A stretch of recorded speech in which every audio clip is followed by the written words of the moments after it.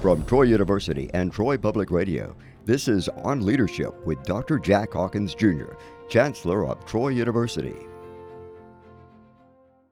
Television has become a staple of leisure life in America. The World Factbook reports that there are more than 220 million television sets across the United States. And some of us remember when television was a novelty.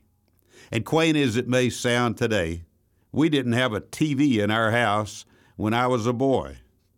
The first one I saw was in my grandfather's house, and frankly, I didn't recognize what it was. When television was in its infancy, afternoons were dominated by programs for school children.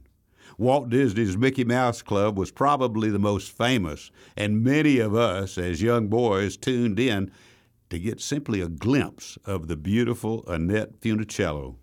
I remember how much in love I was. She was the most famous Mouseketeer of all.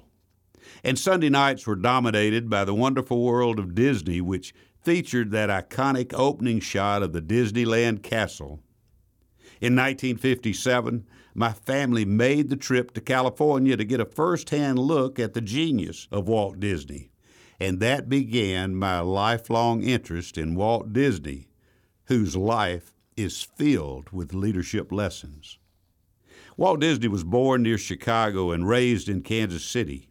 He was recognized for his talent for drawing and animation at a very young age. In fact, he secured an artist job at the Kansas City Star newspaper while still in his teens.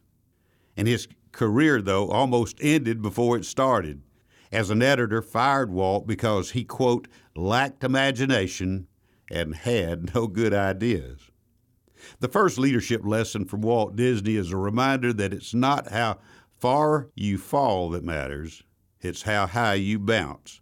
And indeed, he bounced high.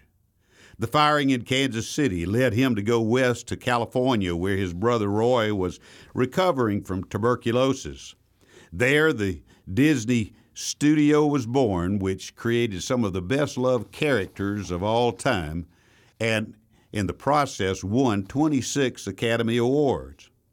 In 1955, Walt's empire expanded with the opening of Disneyland, but Walt's sights were set much higher.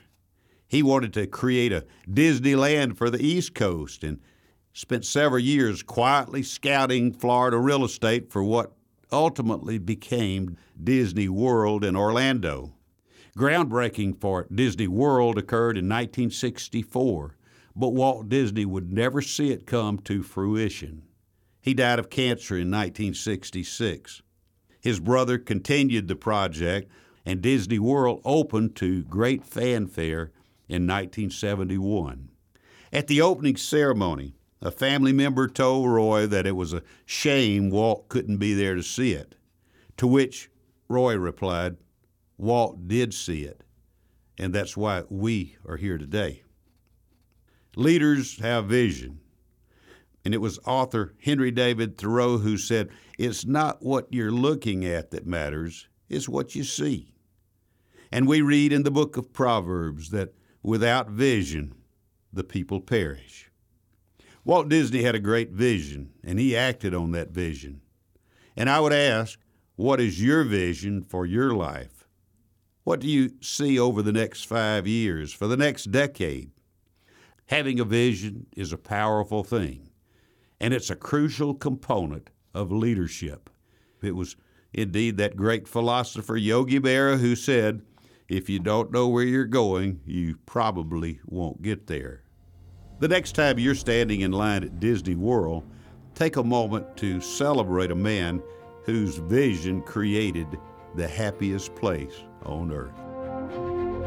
You've been listening to On Leadership with Dr. Jack Hawkins, Jr., Chancellor of Troy University. On Leadership is available wherever you get your podcast.